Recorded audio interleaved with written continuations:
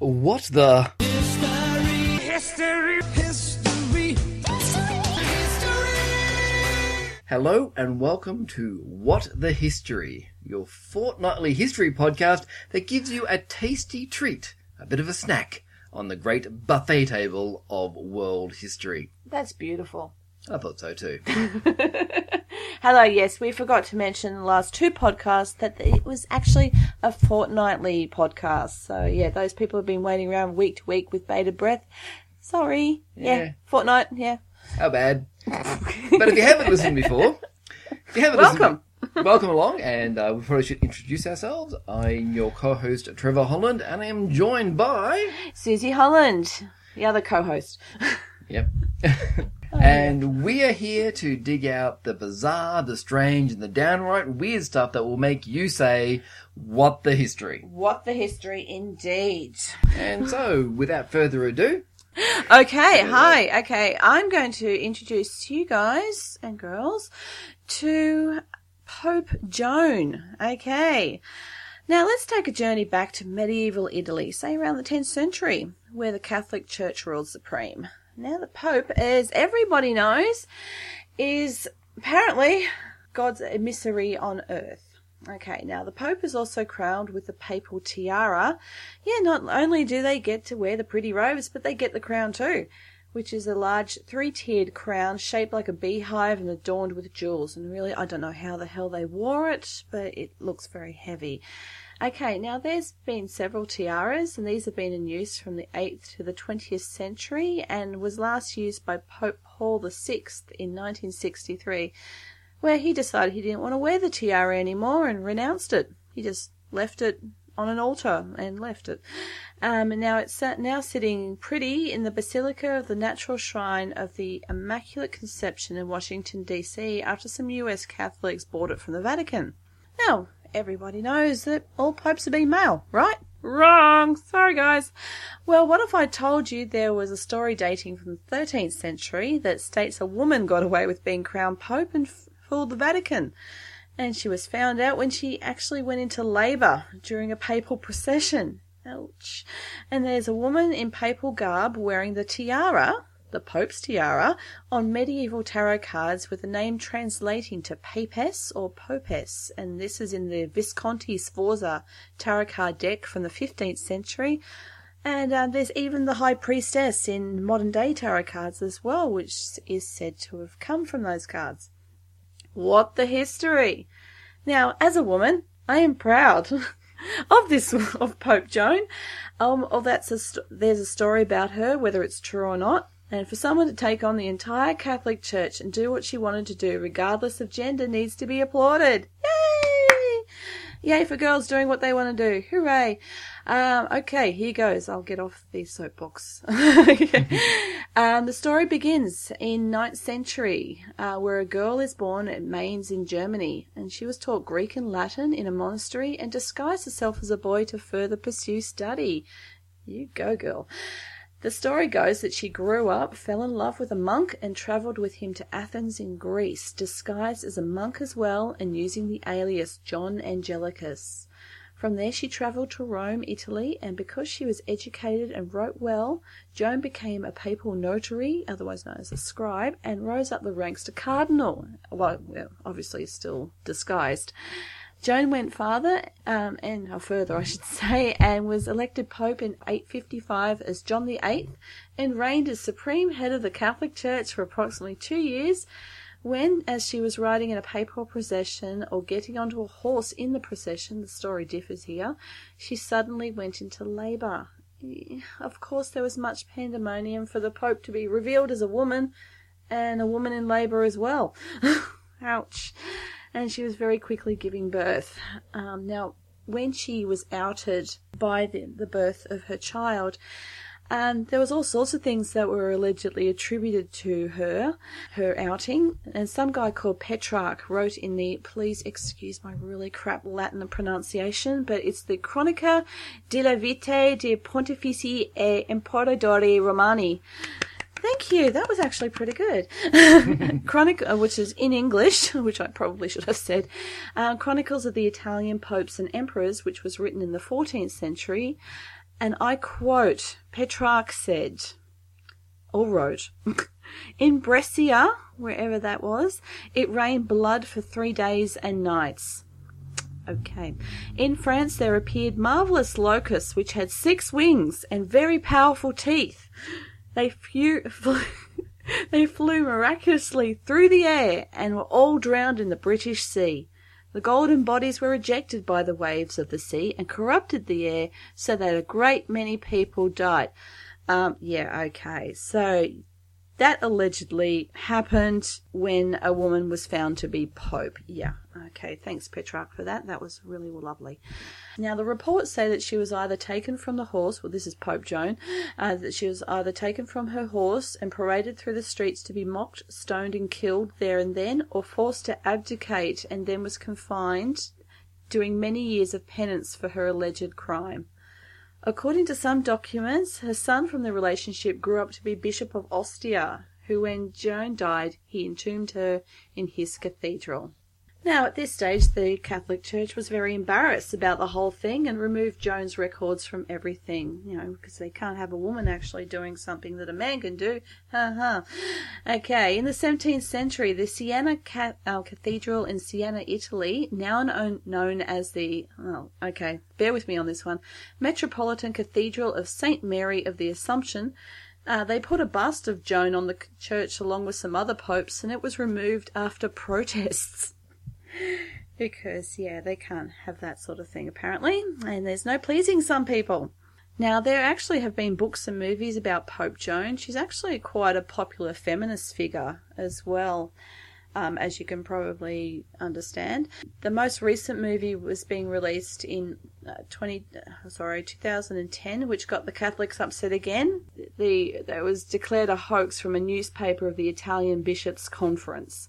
And the movie was adapted from a novel by the same name, authored by Donna Woolfolk Cross, who apparently did 7 years of study into Pope Joan. My hat goes off to that girl. But honestly, if Pope Joan existed and the men were deceived, of course they were going to try and bury the story. It's just human nature. But this is interesting here. There is a papal chair. And please excuse again my Latin. The Sede, or Sede, S-E-D-E, Stercoraria, that all popes being crowned after Joan's time, they had to sit in this chair, which had a hole below the genital area, where a cardinal actually had to check if the pope was indeed a male. And that's a bit of a history in itself. What history indeed. Forgive my crap pronunciations. I think you did marvellously. And I'm kind of Thank you. I'm kind of glad I picked a topic which doesn't require me to say any Latin. Oh, yes. But I love Latin. I love the language, but I just can't pronounce it. I try. Well, you know what? History goes a long, long way back, but it can also be quite recent when you think about it. Of course, because history really can be a few seconds ago. It could be last week, last month, last year, 10 years ago, 20 years ago, millennium ago, and on and on and on. And it can even be in the early 90s. Absolutely. Mm-hmm. And that's what I would like to talk about, an event from the early 1990s, where in a wide range of very violent video games, one of the least violent of the time was actually pretty much responsible for the classification of violent video games. Oh, what the history? What the history? Okay. I'll stop now. All right. It's all good. It's all good. Okay, go. Now, age ratings for video games are pretty standard around the world, and they generally provide a good indication of suitability of content in this enormously popular form of entertainment. However, age ratings didn't really come into place until the early 90s. A number of games now considered classics did contribute to this. Famous titles such as Doom, Mortal Kombat, and Wolfenstein 3D get some nods for this. But one game, a cheesy, grainy, not overly interactive full-motion video game, or FMV title, from 1992 is generally considered to have had the greatest impact. Now, initially produced for a never-released game console known as Nemo, which actually used VHS tapes instead of discs or cartridges, the footage for Night Trap was filmed over 16 days in 1987 before being confined to the archives. It was dusted off in 1991 when the footage was purchased by Digital Pictures, who had developed the game for the Sega CD console. Eventually released in October of 1992, the game met with good sales and mixed reviews, quite possibly because very few games were released for the Sega CD, and a sizable portion of these were FMV games with even less interaction than Night Trap. The premise of the game was pretty straightforward. As part of the Sega Control Attack Team, or SCAT for short. Oh dear, that's unfortunate. It was the player's job to keep an eye on security monitors placed throughout the mansion of Mr. and Mrs. Martin, a place where a number of people had disappeared over the last few years. Despite this history, a slumber party is happening. And during the night, vampiric creatures known as augurs, played by guys in black vinyl suits basically, appear to attempt to kidnap and drain the blood of the partying teens. Oh dear. The player can set off traps located in each area of the mansion to trap them before the girls get caught.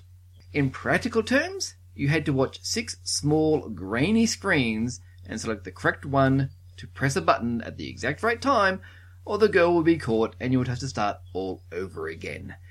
Which, I guess it was kind of considered advanced in 1992. The reason Night Trap is even remembered, especially compared to its FMV counterparts like Sewer Shark and Ground Zero Texas, how many of us remember those? I don't. But the main reason it is remembered is due to the controversy that exploded when it came to the attention of Senator Joe Lieberman in December of 1993. He took the lead in US congressional hearings about violence in video games and its effect on children, because won't someone think of the children? Think of the children.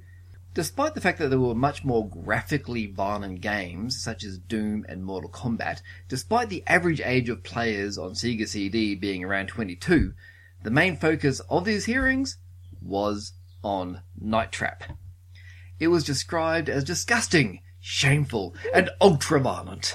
And Senator Lieberman had concluded the aim of the game was actually to trap and kill the women, with the player being rewarded for doing so with graphic footage of the scantily clad women being killed.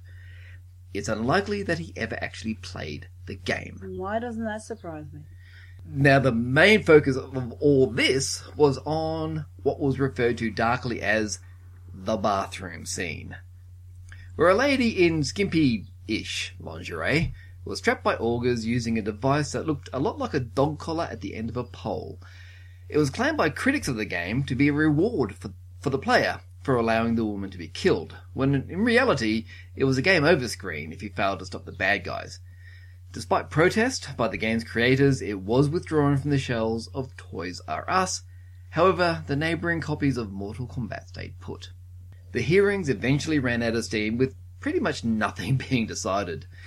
The only noticeable outcome was an agreement from video game publishers to include better descriptions of age suitability on video game boxes, which led to the creation of the Entertainment Software Rating Board, or ESRB, in the USA in September of 1994.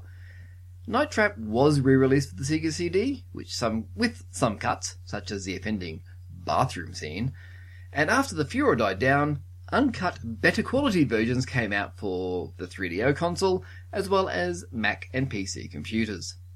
As a bit of an epilogue, in 2014, the creator of Night Trap launched a Kickstarter campaign to try to raise $330,000 for a HD remaster called Night Trap Revamped. Ooh. It failed after only reaching $40,000 in pledges.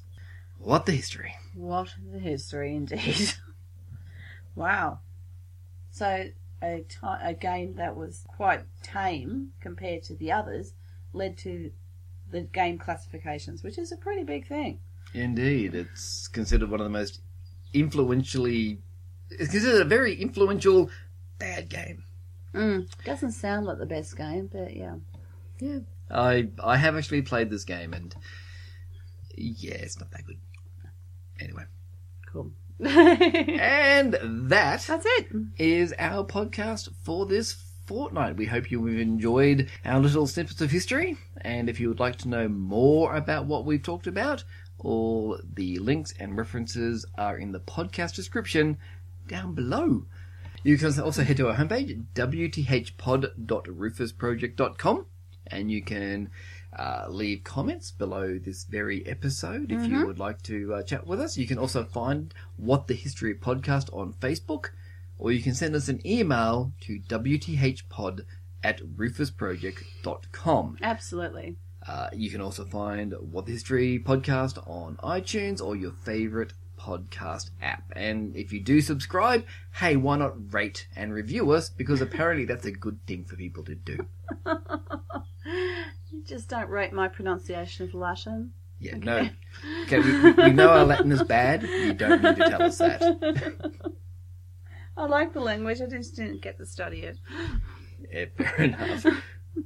And so, well, that's Thank you. it. That's it for this episode of What the History. We'll be back in a fortnight's time with some stuff to make you say, What the history. Good night, all. Farewell.